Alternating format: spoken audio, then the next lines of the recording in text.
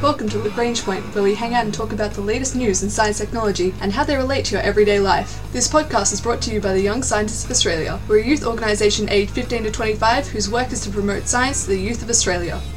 As Cassini begins its farewell to the solar system, we find out about some more interesting facts. There are lakes on Titan, but what is happening on the surface and what can we learn from fizzy drinks and the oil and gas industry about what might be going on there?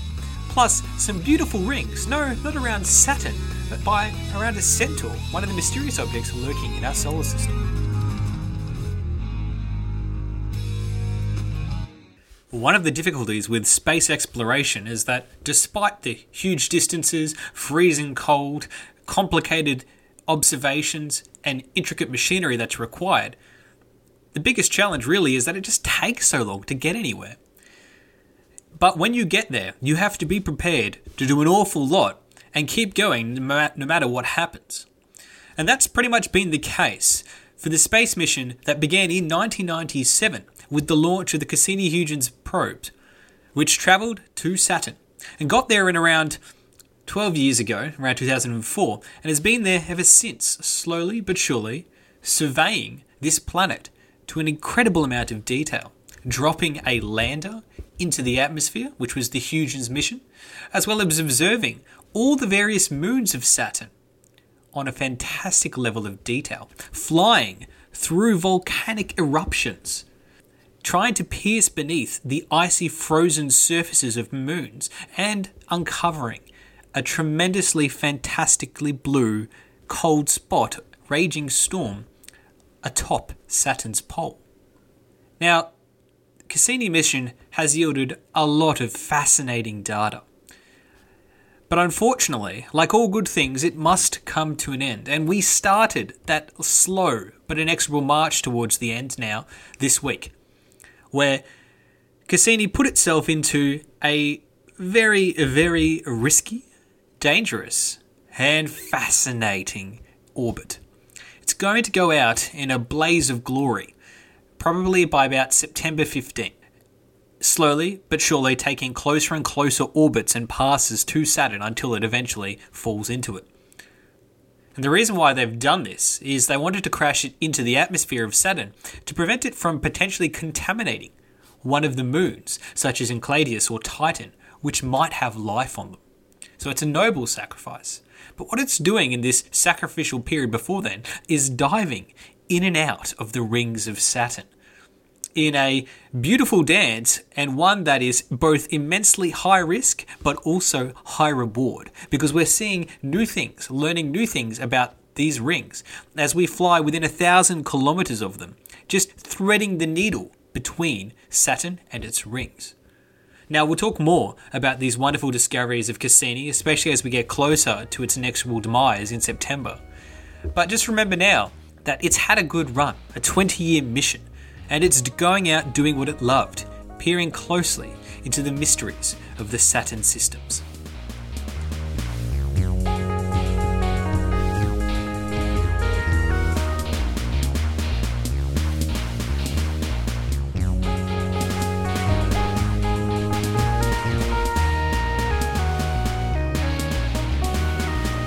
As you may recall from the big shake-up that occurred years ago, there are many things in our solar system. There are, of course, the planets that we know, Sol, our star, but also there are a whole bunch of asteroids and objects in the Kuiper belt, closer in the asteroid belt, the Jovian asteroid belt, the Trojan asteroid belt, and we have given these things names. We basically have dwarf planets, which are small planets like Ceres, like Pluto, but we also have minor planets, which aren't really large objects, but they have stable orbits, which make them a planet, so to speak. They're just not very important or great ones.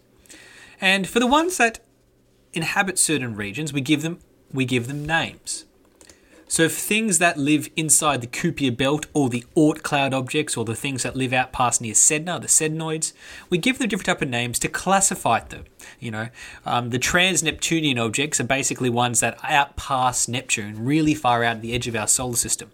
These are things that live in the Kuiper belt, for example, where all the comets hang out and stuff like that. But there's a whole bunch of minor planets, asteroids, really, that orbit strangely between the Neptune and maybe Jupiter in this sort of weird region. We call these cis-Neptunian objects. And there's a particular group of them we call the centaurs. And the centaurs exist between Saturn and Uranus, just diving in and out of the orbit of Uranus most of the time.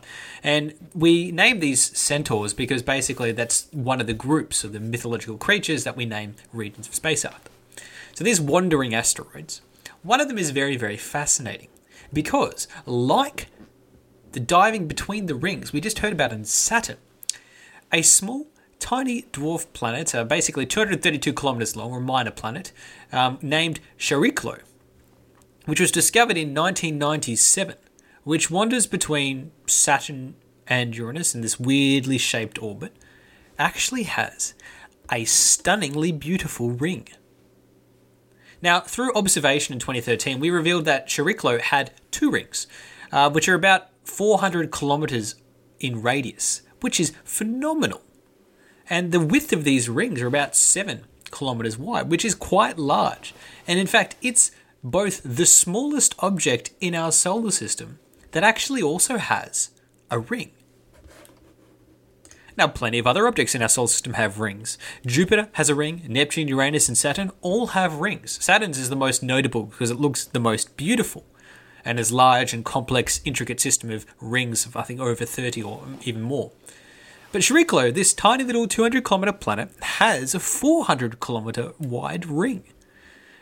And researchers from Japan, in particular, the Kyoto Women's University / University of Tsukuba and the National Astronomical Observatory of Japan, have been performing modelling and simulation of the various rings around this tiny little wandering centaur, Chariklo. And they basically built a computer simulation of these rings based on what we know about it from such a distance away. It's very difficult for us to go out and visit Chariklo, so we can't really do it ourselves. But thanks to building an intricately complex computer model, we can actually find that by calculating the individual motions of 345 million different ring particles of various size, from giant and microscopic to meters large, and allowing for the collisions and the behaviour between them, they built up a very, very accurate model of these ring systems. In fact, it's the first ring system simulation that we've actually ever performed, which is really, really important for things like Saturn as well. But what they found is that because of this, the objects in their ring, and the fact that it's got such a weird mass compared to the mass of the very tiny thing it's orbiting, they found that it forms self-gravity wakes, which results in weird stripy patterns in the rings. But basically, the ring is leaving a wake for itself amongst the orbit of the ring. So basically, it's causing streaks to occur in the ring. And the problem is, this ring will eventually break up, and scientists estimate between 1 to 100 years, which is an incredibly short period of time. But it just goes to show we've managed to catch a glimpse of a wonderful ring system, such as it exists in the fleeting moment of time. And by learning a lot about this ring system around Chariklo, we can learn a lot more about what it takes to have a rings around Saturn, Uranus, or any other system. And this is some great work being done out of Japan by Dr. Shugo Michikoshi and Professor Ichiro Kobuko, who have been building an intricate model of ring systems so that we can learn more about our fellow winged brethren inside our solar system.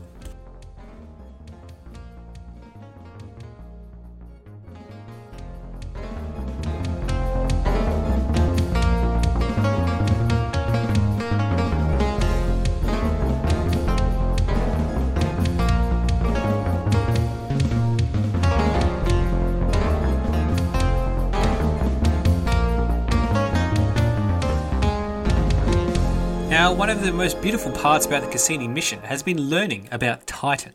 And Titan we've thought about for a while because we think it's one of the chances for life to emerge outside of Earth. That's one of the reasons why Cassini is going on this crash and burn mission, to avoid contaminating something like Titan. It is, after all, Saturn's largest moon and home to a sea of methane or other hydrocarbons. And it's phenomenal because we can observe this sea, and over research over many years with data from the Cassini probe, scientists have been able to piece together the fact that not only are there seas of methane on Titan's surface, There's also islands, or what appears to be like islands, that exist on the surface, such as it is, of this planet. And this has baffled researchers because Titan is clouded by thick, dense atmosphere of organonitrogen haze that makes it appear quite orangey yellow, basically because of the refraction of the lights.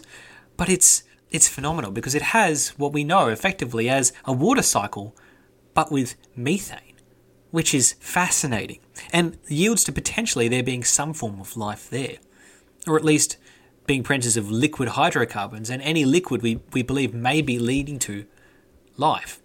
And there have been several cyanovolcanoes or cryovolcanoes, liquid nitrogen volcanoes found there, which are also quite interesting. But when you pierce beneath the atmosphere with radar, you find these lakes and strange other things lurking beneath the surface.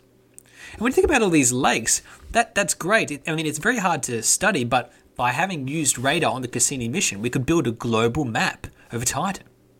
But the problem is that the surface of Titan is complex, ever-changing, fluidly processed, and geologically very, very young, which is very strange, considering that Titan has been around since the formation of the solar system billions of years ago.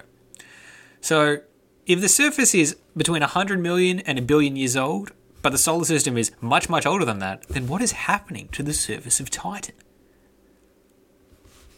All of these mysteries have led to scientists building together some intricate models of it. Based on the understanding that Titan has lakes and inland seas and various other things we can piece together from the radar images, a team of researchers from several institutions across both France and Mexico have been piecing together what they think is going on here. And led by Daniel Cordier, Fernando Garcia Sanchez, Daimler and Justo Garcia, and Gerard Ligio-Belair, have been trying to understand why this land surface could be so young. And they built, based on the data from Cassini and the radar imagery and other data we have, they gathered that all together and built an intricate computer model. And they paired that with what they know from oil and gas companies here on Earth that can tell actually scientists about how things like gas behave under great pressure underneath the Earth. After all, oil and gas companies are pretty much the experts in the weird and strange behaviour of hydrocarbons on Earth, so what can they tell us about Titan? And pairing these two things together, what they've actually learned is that there could be a really, really simple explanation for why the surface of Titan appears to be so young. Now, Titan could have tides, winds, or even changes in atmospheric pressure, which would cause the nitrogen in the atmosphere to mix with the methane from the surface, and this would push down into pools of ethane puddling into the seas that we see. But the problem is, as soon as you get this variety of gases mixing and being forced to mix at various pressures into various depths, you end up with nitrogen gas bubbles. Now, these gas bubbles would be pushed down and moved around by all these big macro level changes. And then, slowly but surely, because they're so light, they would rise back up to the surface. Much in the way that you submerge an ice cube underwater with your finger, eventually it will just pop back up to the top because of the trapped air inside and the lighter density it has than the rest of the liquid water. Now, this would be very, very interesting because these nitrogen gas bubbles would just generally move and make their way through and up and down the surface. And that would help explain why the Cassini space probe showed islands on the moon's surface and in these lakes disappearing and reappearing over time. It's not because the surface itself is necessarily changing in a way that we'd like to think about it. It's more complex than that. It's not a flat, fixed surface like we have here on Earth that moves very, very slowly. It's a rapid, dynamic, fizzing and bubbling surface where these bubbles float up and down depending on the density and the pressures around them in the atmosphere and on the surface and the oceans.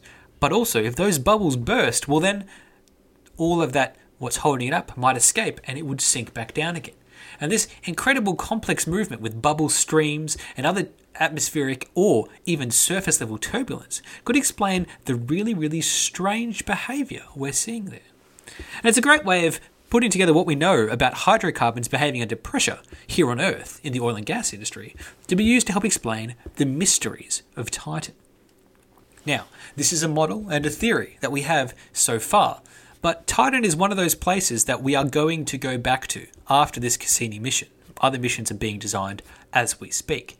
And if we want to go to Titan, we really need to understand what is on the surface, because we do want to get there. And if it's going to be a complex, bubbling, fizzing sea or even land that we land in, well, we're going to have to think very carefully about what we design our space probes to be like.